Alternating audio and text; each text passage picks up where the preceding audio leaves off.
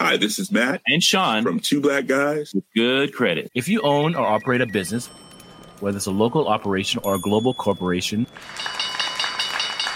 partnering with Bank of America could be your smartest move. By teaming with Bank of America, you'll enjoy exclusive digital tools, award-winning insights, and business solutions so powerful you'll make every move matter. Position your business to capitalize on opportunity in a moment's notice.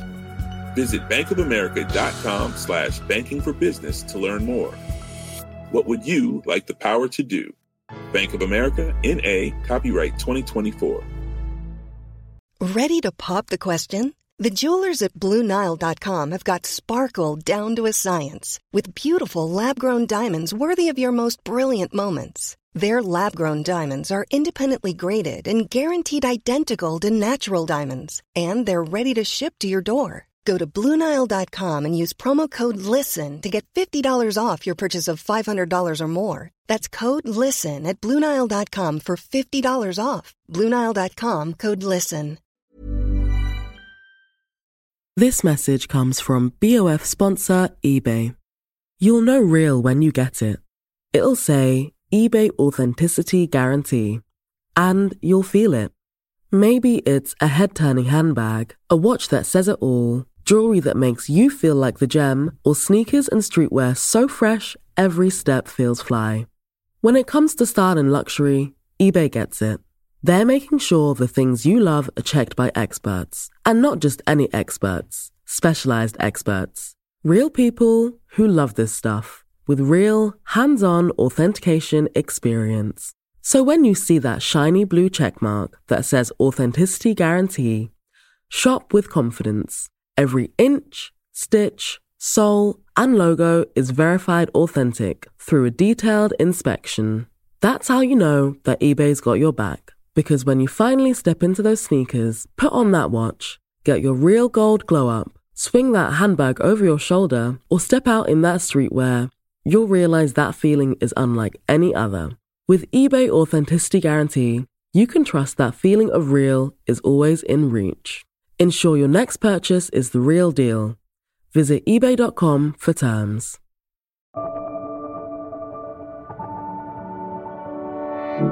Hi, this is Imran Ahmed, founder and CEO of the Business of Fashion. Welcome to the BOF podcast. It's Friday, November 17th. In the world of set design, Devlin is a trailblazing, unstoppable force. Her remarkable career has seen her craft stages for global superstars like Beyoncé, U2, and Adele, as well as immersive experiences for fashion brands like Louis Vuitton, Saint Laurent, and most recently Gucci, which brought its Cosmos exhibition to London's 180 The Strand. But to describe Ez as a set designer only feels somewhat reductive. She is a deep thinker who approaches her work like a creative philosopher, examining critical questions about the world through her work. Every day when I collaborate, the practice is to see it through my own eyes, then see it through my collaborators' eyes, then finally to see it through the audience's eyes, and then building on all of those converging and colliding sometimes viewpoints, then do it again with another layer of viewpoints, and you're constantly building up this kaleidoscopic lens of learning. I'm pleased to share this mesmerizing conversation filled with beautiful insights and observations from one of the world's most talented creatives. Here's Devlin on the BOF podcast. Well, we have just been trying to perfect sound for the last 40 minutes because there's two perfectionists on this. It turns out that me and Imran are very similar in that if we're going to dedicate any atom of our energy to anything, we want to, most humbly, do it to the best of our ability. We do indeed. Please excuse us for any sound quality issues this week, everyone. I'm here with Devlin. We have been anticipating this conversation with some time because Ez is amazing, and I'm so delighted to have her on the BOF podcast this week. And as always, I want to talk about all of the exciting stuff that you're working on now, because every time you and I see each other, whether that's at a fashion show or in an airport somewhere around the world, you always have so many amazing things going on. And of course, you've just released a book, which I have here, which is incredible and filled with so much of your work. But I wanted to start by kind of going back to where it all began, an early life with as Devlin, growing up in Rye. I to be honest with you, I don't even know where Rye is. So first, can you just tell us a little bit about young as Devlin and what were you like growing up? So if you look at a map of the British Isles and you go down to the bottom right-hand corner, there is a long sandy beach called Camber Sands, at the end of which is a power station called Dungeness, which is where Derek Jarman's garden and cottage is. So if you wander along Camber Sands and you go inland a bit, you will find a small hill town called Rye. And it's made of cobbled streets. There's a church at the top of it that you can see for miles from the marshes around. And I lived on one of those cobbled streets, and it was called Mermaid Street. And the bottom of the street used to be the sea. So I always had that sense of the sort of narrative shape of this street, even, that it was about a mermaid and it came from the sea up to the shore. Wow. Well, what the listeners can't see right now is as you were saying all of that, you closed your eyes. And it was almost like you were taking yourself back to that place. It sounds amazing. So when you were growing up there, what were you like growing up? I guess it was a time when you had to make up a lot of the architecture of your day and of your time. There weren't so many things on offer in terms of as you know, there were 3 TV channels and they didn't start. The TV didn't actually switch on till about 3 p.m. So generally, I was one of 4 children. And what I remember us saying a lot to my parents was, we're bored, what can we do?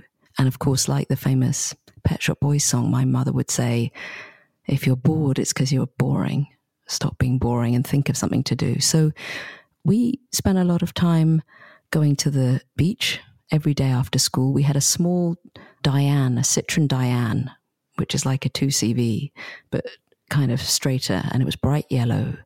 And on the cobbled street where we lived, in winter, my mum had to put a hot water bottle under the bonnet of the car so that the car would start, so the spark plugs wouldn't freeze up. And she would point the car downhill to make sure that if she really couldn't start it, we could push it. And after school every day in the summer, we would go to the beach. And it was usually shitty weather because it was England, but we didn't care. So it was quite feral. It was quite a feral childhood in some ways. Yeah. Were you always creative? Like, did you know you were going to have a career somehow doing creative things?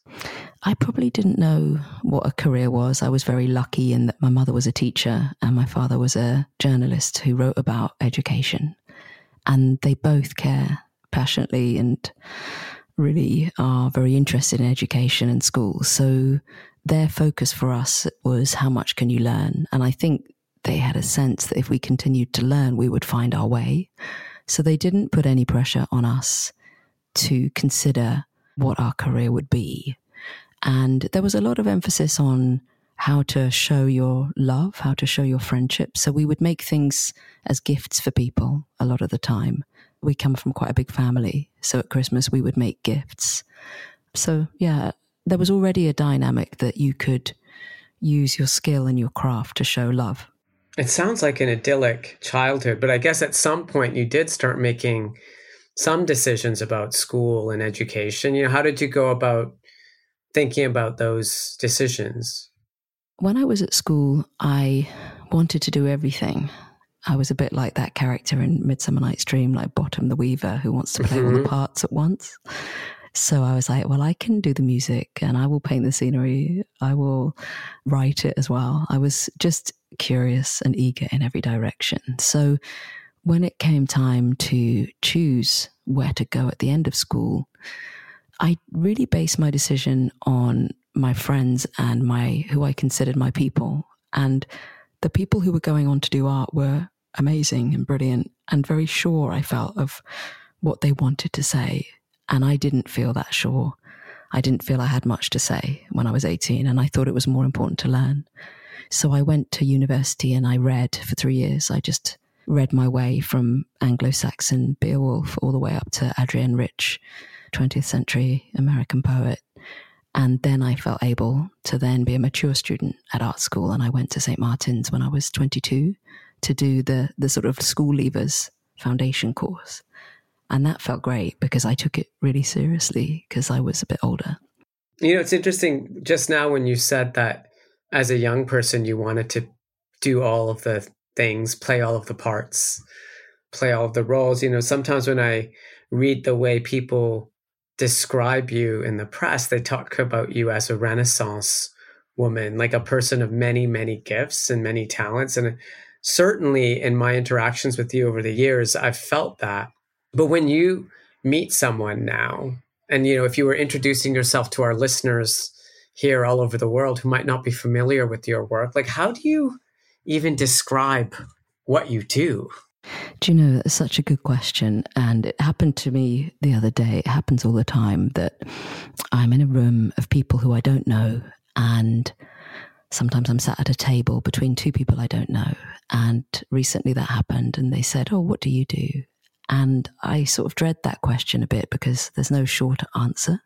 So I had a copy of this book that I've just made. And it's called An Atlas of Devlin. And I did something which was maybe a little bit obnoxious, but I found it quite helpful. I got the book out and I put it on their plate. And I said, "Do you know what? I'm going to go and get my food. Will you just have a little look at this book? And then we can take it from there." Because it's quite a complicated thing to explain. And the book, I hope, is a sort of evocation of what I do. So you put this book on their plate and you leave to go get your food yeah. And you come back. What was their reaction? Like, because honestly, when I opened the book, and by the way, the book is stunning. I've never seen a book of this shape made up this way with so many, you can lose yourself in this book. I can lose myself in all of this work that you've done.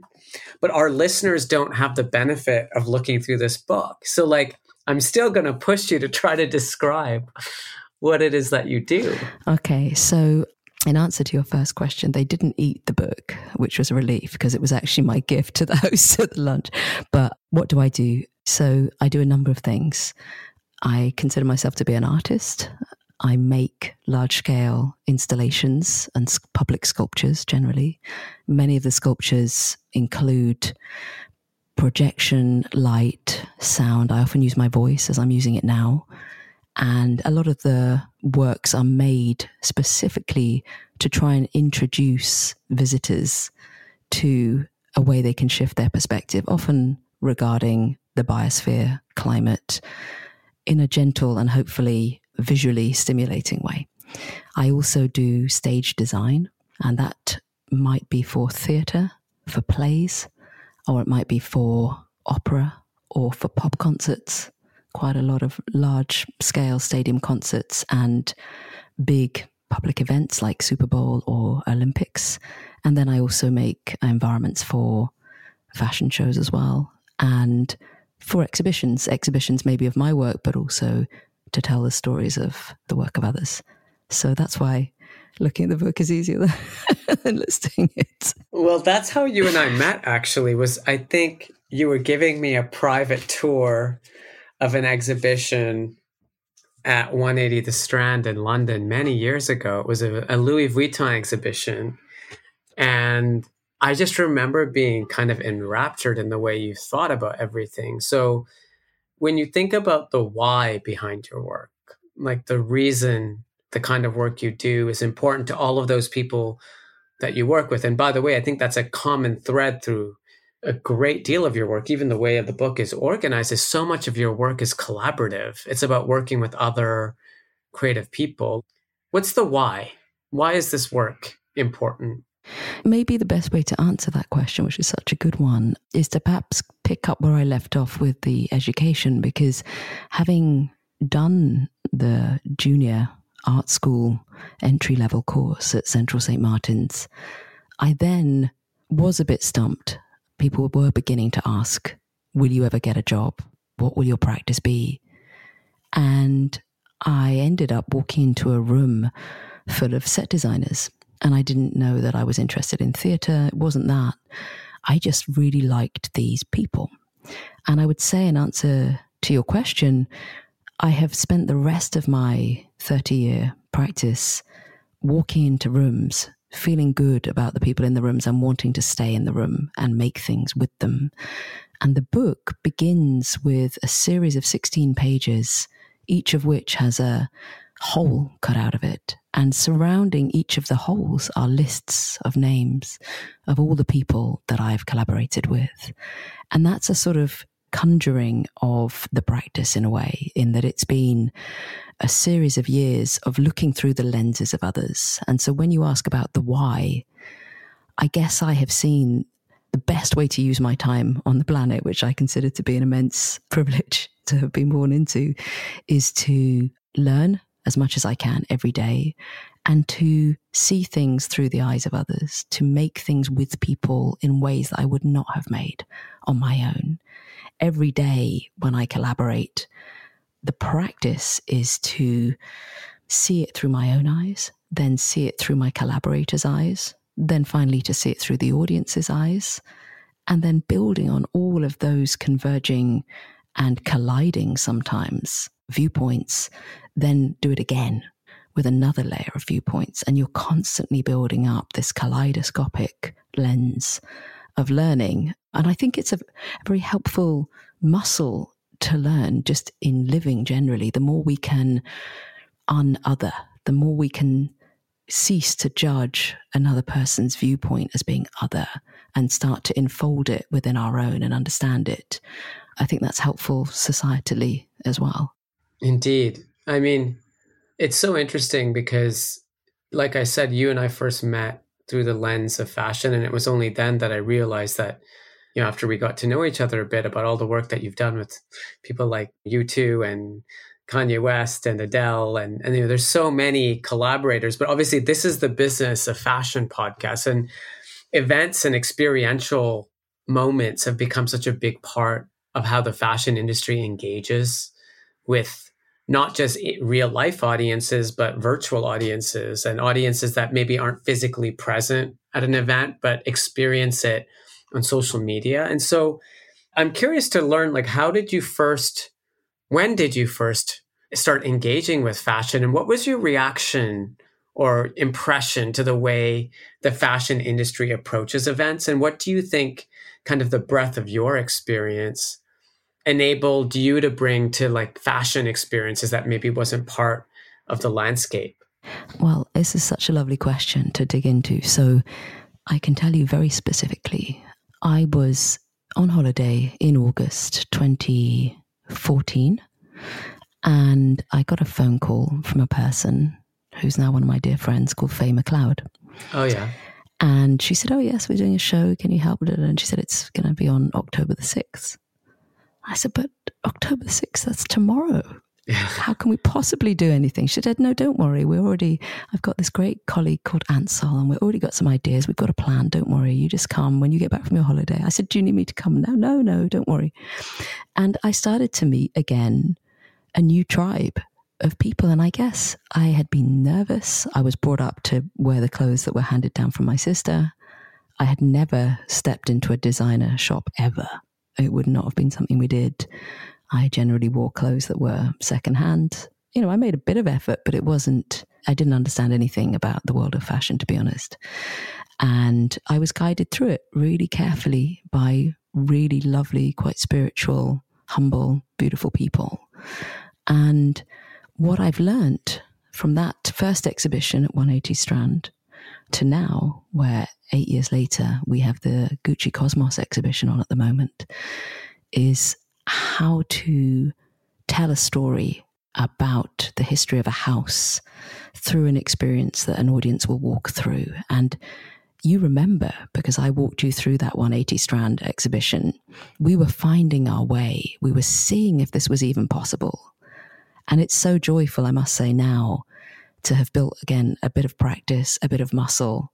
And the piece that we've made now with Sabato De Sano, I must say, I really do feel that when you arrive and you step into this small red elevator, you genuinely get transported back into the why of how Gucci happened. That's what interests me, is why did this house happen? What was the point? And when you understand the story that an 18-year-old Italian intern was operating the first electric elevator in London, 7 minutes going up, 7 minutes going down, people were scared, people were nervous. He either had to chat to them, maybe about their horses and their cars and their country houses, or he had to avert his gaze while they were feeling sick, about to vomit, and he would just look at their luggage, take in every detail, 7 minutes up, 7 minutes down. And it seems to me that that cyclical journey of going round and round, up and down in the red lift, I think that's the origin moment, the mythology, the origin beat of Gucci. That was my conclusion. You know, I was just in that lift a few weeks ago because there was a Diwali party at the Savoy Hotel, and my partner and I got into that lift, and we saw the sign that said the first lift in London. And you really got a sense of, wow, like at that time to walk into a little room and have the doors close and for it to move up and down in the way that we're all 100% accustomed to now, like that was a real new experience. And for Guccio di Gucci to be in that lift and, you know, have had that experience, and then to kind of, for a brand like Gucci to be born from all of the observations he had, I mean, that's beautiful. And that's part of the story you're telling at Gucci Cosmos. But you've done more than exhibitions, as like you've done a lot of fashion shows as well. Yeah, absolutely. I mean, I really enjoyed the Yves Saint Laurent in Morocco that we did together with Anthony Vaccarello. You know, that's a classic case of, I had sort of drawn a few things, but I would never have dared, to be honest, to suggest that in the time we had, it would have been possible to achieve lifting this ring of light out of the water. But Anthony had this confidence. He just said, yep, we'll just lift it up. And sure enough, it happened. And often what I really learned about the fashion shows is how emotional they can be with the music. The fact that it only happens once.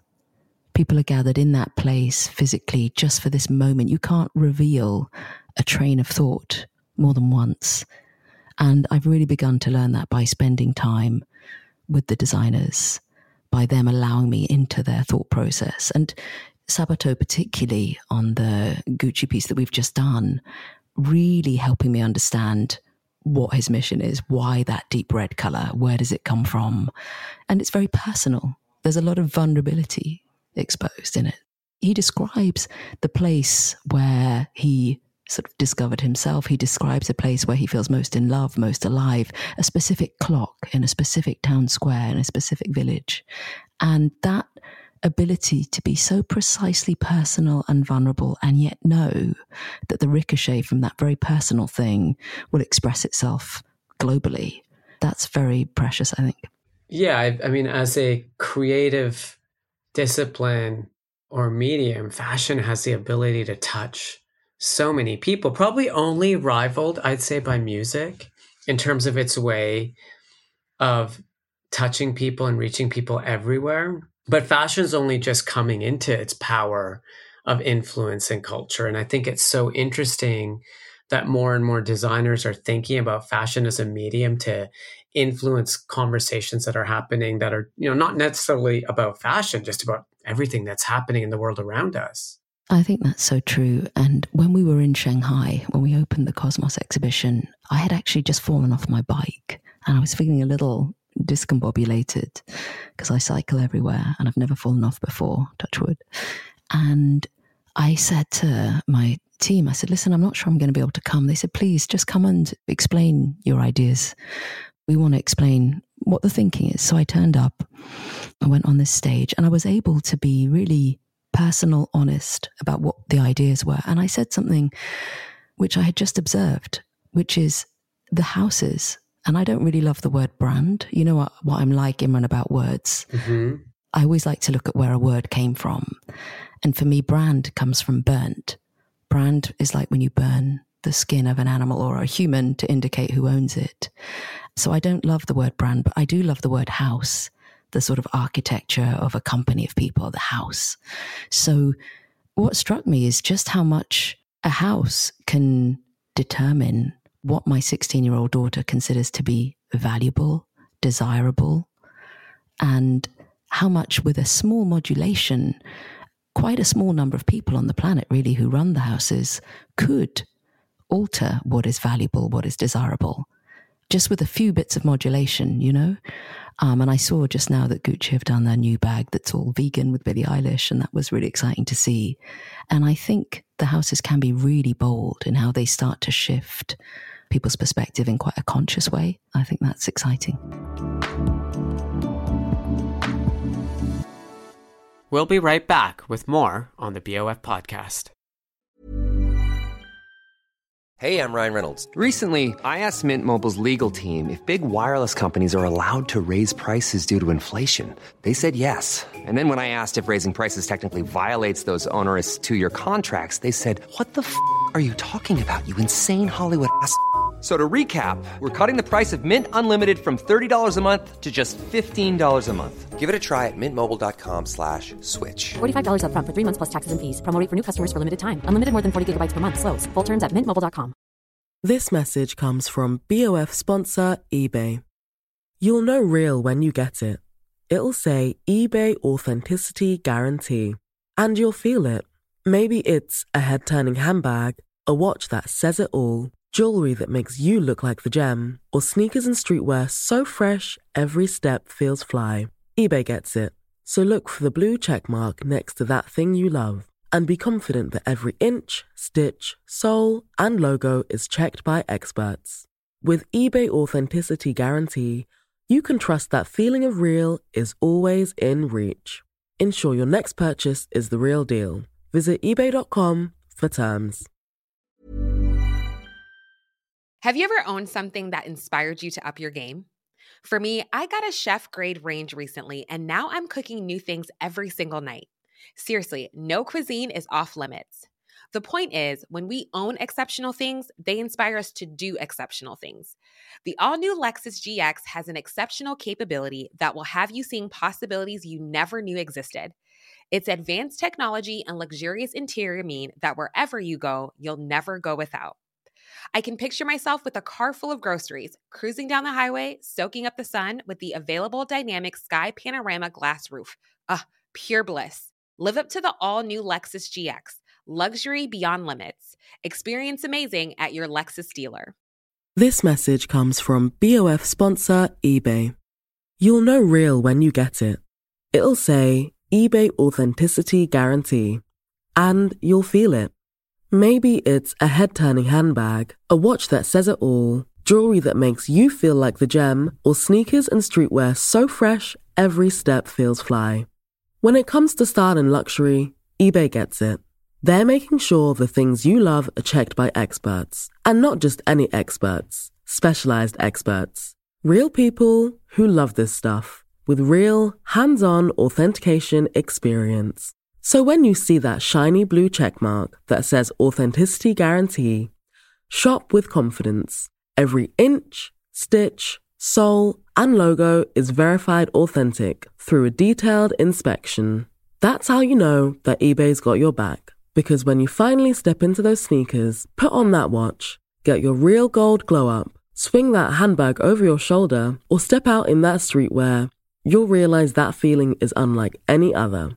With eBay Authenticity Guarantee, you can trust that feeling of real is always in reach. Ensure your next purchase is the real deal. Visit ebay.com for terms. As you think about the way, you've now had a chance to get to know several different fashion houses. You've mentioned Anthony Vaccarello, you've mentioned Sabato De Sarno at Gucci, you've mentioned, Nicolas Ghesquière at Vuitton.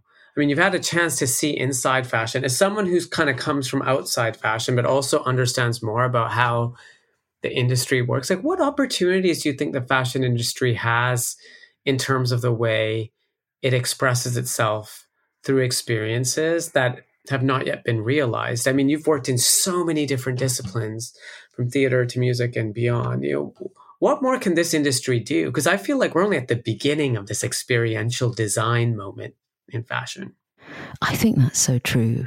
I think garments, there's some beautiful poems about songs stitched into the seams of garments.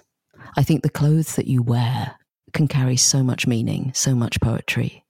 And I think this time, this moment in history is an aberration, this moment in Western cultural history.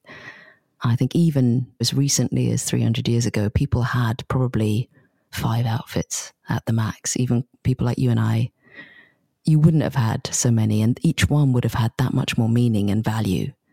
And if you look at a company like Patagonia, who create a community in which when you've finished with a garment, you bring it in, it'll get recycled into the next batch of garments, and you feel like you're part of a story. Every single piece of material that goes into what you're wearing on your body will go back into circulation and come back onto someone else's body. And that there's so many stories to tell about that and to help people experience that. There are secrets that you can weave into the folds of a garment. Those are the things I would really love to emphasize. There was a book when I was growing up called Masquerade by Kit Williams, and we all had it in the 80s. And it was a treasure hunt book. And every weekend you would look at the book and try and figure out where to start digging for treasure, because there was a literal piece of golden jewelry that had been made and buried somewhere in England. And each weekend people would go out and try and dig for this treasure. And then, of course, one weekend after about 3 years, somebody found it. But clothes can indicate so much. When you talk about experiential practices, the act of putting on a second skin, of having something that close to your body that goes everywhere with you, that is a kind of co-author of your day. You might consider that the jacket you put on becomes the co-author of your evening. I often feel that about my garments. They went out with me that night, or my bag came with me. It experienced that meeting with me, or that encounter, or that kiss was experienced by me and what I was wearing. And these shoes took me to this place. I think the stories we tell about what we wear could be so rich in that way if we start to treat our objects and our clothes as protagonists and co-authors of our day-to-day lives, you know.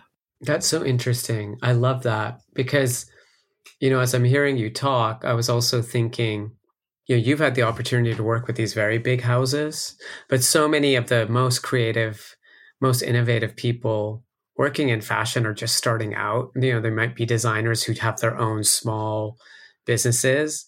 For people who don't have the scale of budget or resources that some of these big houses have, you know, what advice do you have to offer to, you know, younger creative people just at the beginning of their careers on how they can bring some of these experiential elements about the stories that our clothes tell to us or say about us into the way that they express themselves and kind of build understanding about that new world, that new house that they're just at the beginning of building?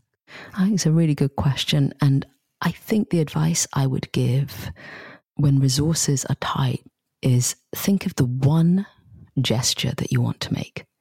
Because you can make a gesture with no resources. You can make a gesture by picking a place and turning all the lights out. You could make a gesture by just doing everything in one color. Often using limitation as a resource, restriction as a resource, and saying, okay, I have very little budget, but I can take everything away except this. And then the other thing is to really consider how you talk about your work.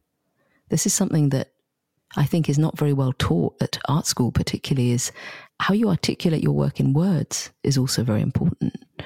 What is the text that supports the images you're creating or the gesture you're making? I'm thinking of, is it Dora Atlantico? Is that how you pronounce the name? Mm-hmm, I think so. Forgive us if I've mispronounced the name, but I remember being really struck by the gesture they were making by taking, I think it was an old Prada piece and maybe an old Dior piece. I'm not sure what the two designers were, but then just cutting them both down the middle and stitching them together to recycle them and to make something new out of something that was dead stock. This recycled dead stock idea. For me, that I found that so exciting, that we can decide that this is valuable. We can decide that this is beautiful. We can determine what we consider to have beauty. Beauty can be whatever we decide it is. But that would be my advice really for anyone starting out, is have a very clear intention, have a clear gesture, and make your limitation, be they budgetary, space, time, make the limitation be the point, be the advantage. The last thing I want to quickly touch on today, as is this whole new phenomenon of generative AI, artificial intelligence. That's the conversation around it, the fears that have come as a result of it, the opportunities that it creates. Most of the really creative people that I know are experimenting with AI and, are trying to find ways of integrating it into their creative processes. Like, how are you thinking about AI? And are you scared of it? We began working with large language models in 2016, but not because I had a desire to work with AI. I was invited to work with Hans Ulrich Obrist at the Serpentine Gallery. I think you were there. You were part of this experiment, Imran. Oh, yes, I was. I remember that. So I was invited to help him make something with Yana Peel as well at the Serpentine for a party. And I didn't understand the invitation. I said, I don't really understand. What does this mean? And Hans Ulrich said, think of it as a social sculpture. So I said, well, what if we make a collective poem so that everybody who comes this evening, you were there, Virgil Abloh was there, Rick Owens was there, a lot of other people, Andrew O'Hagan was there. There's a lot of people came that night. What if they could all contribute a word to a collective poem? And it wasn't because I wanted to work with AI. It was because large language models were the way to do the thing I wanted to do. I had a gesture I wanted to make. And the technique, the tool, was in service of the gesture that I wanted to make. And that's my approach to technology generally, is I think of the gesture and then the technology I enlist to help me make the gesture. And then, of course, once I learn about the technology, I have another idea that might be born of that. So we made the collective poem. It made individual photographs of people with their poem projected on their faces. I think yours was particularly beautiful. It's still there. And it's in the book, actually. Have you seen yourself in the book, Imran? No, I haven't. You're in there. You're in really? there in the poem portraits page. Yeah. Oh my gosh. I remember that picture and I remember the poem, but I had no idea that it was using a large language model. It certainly was. So it was using a model trained on 20 million words of Victorian poetry. And that poem that you were part of in 2016 is still being composed, co-authored today. We've now upgraded it to ChatGPT for the Google equivalent of, which I believe is called Bard.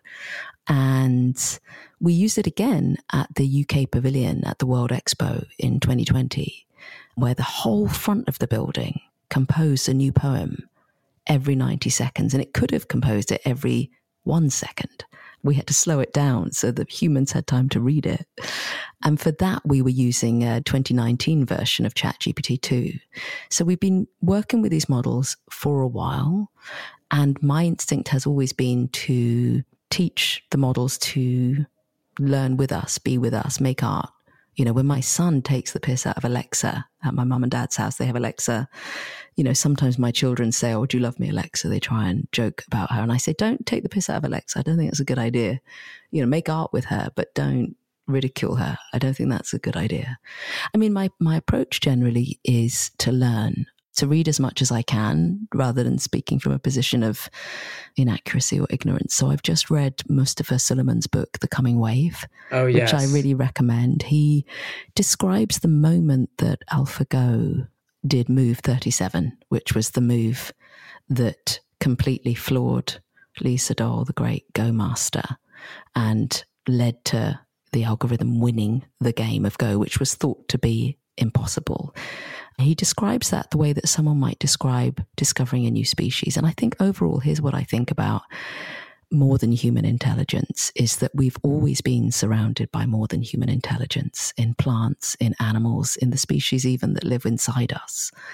And I hope that this reverence and perhaps fear, or certainly reverence and respect for the more than human intelligence that we are perhaps being a midwife to now, comes also with a respect and reverence for the more than human intelligence that's always been around us, that humans have never been the apogee of life on this planet. That's such a good way to put it. And in fact, at this coming BOF Voices, we have a talk by someone named Asa Raskin. And he's going to be talking to us both about AI from a ethical and moral standpoint, but also about some of the opportunities AI unlocks for us. He's part of this program or project called the Earth Series Project. I don't know if you know about it, but they've been using AI to decode non-human communication. And it's absolutely incredible when you get a sense of the intelligence, what you're calling the non-human intelligence that exists all around us. So for everyone listening, make sure you sign up to join us for BOF Voices 2023, because AI is a massive and important focus for us this year, to do exactly what Ez just said, which is to learn about it, because, so many of us are still operating from a point of not ignorance necessarily, but just not full understanding or fully grasping what the potential is here. And as one day I would love to create a moment or an opportunity at a BOF event to bring that original community poem to life at one of our events. Because if you're still creating that poem, that would be a really beautiful thing to do at one of our events. We should definitely do it. And I think one of the things I've really learned from my exposure to your world, to the world of fashion also, is just the number of humans that work night and day to make exquisitely beautiful things. I remember visiting Agnières and seeing grandmothers, grandchildren, great-grandchildren, all generations crafting items, with absolute pride and taking time, and the way that time gets woven into the seams of these objects. And actually making the book, it is a really time-consuming, handcrafted exercise. And I've actually started to film the people who are making my book in China. And it makes me think of Agnières. They are each day hand gluing, hand sticking, hand stitching. So I think the book definitely draws upon what I've learned about how much human love and compassion and time and hours go into making something that is precious and hopefully will bring enjoyment to a lot of people. Well, it is so precious. And I had no idea it was all being made by hand, but it makes sense now that I look back at it. So thank you, Ez, for your time today. I always so enjoy our conversations. I can't wait till we can catch up again. Thank you so much, Imran. Thank you. It's been lovely. Bye-bye. Bye. The BOF podcast is edited and produced by Emma Clark and Eric Bria in the BOF studio team.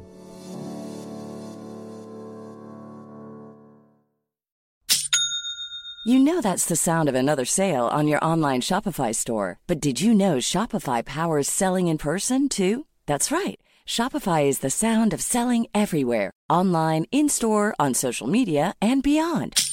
Shopify POS is your command center for your retail store. From accepting payments to managing inventory, Shopify has everything you need to sell in person. With Shopify, you get a powerhouse selling partner that effortlessly unites your in-person and online sales into one source of truth. Track every sale across your business in one place and know exactly what's in stock. Shopify helps you drive store traffic with plug-and-play tools built for marketing campaigns, from TikTok to Instagram and beyond. Plus, Shopify's award-winning 24/7 help is there to support your success every step of the way. Do retail right with Shopify. Sign up for a $1 per month trial period at shopify.com/BOF, all lowercase. Go to shopify.com/BOF to take your retail business to the next level today. Shopify.com/BOF. Have you ever owned something that inspired you to up your game? For me, I got a chef-grade range recently, and now I'm cooking new things every single night. Seriously, no cuisine is off limits. The point is, when we own exceptional things, they inspire us to do exceptional things. The all-new Lexus GX has an exceptional capability that will have you seeing possibilities you never knew existed. Its advanced technology and luxurious interior mean that wherever you go, you'll never go without. I can picture myself with a car full of groceries, cruising down the highway, soaking up the sun with the available dynamic sky panorama glass roof. Pure bliss. Live up to the all-new Lexus GX. Luxury beyond limits. Experience amazing at your Lexus dealer. This message comes from BOF sponsor eBay. You'll know real when you get it. It'll say eBay Authenticity Guarantee. And you'll feel it. Maybe it's a head-turning handbag, a watch that says it all, jewelry that makes you look like the gem, or sneakers and streetwear so fresh every step feels fly. eBay gets it. So look for the blue check mark next to that thing you love and be confident that every inch, stitch, sole, and logo is checked by experts. With eBay Authenticity Guarantee, you can trust that feeling of real is always in reach.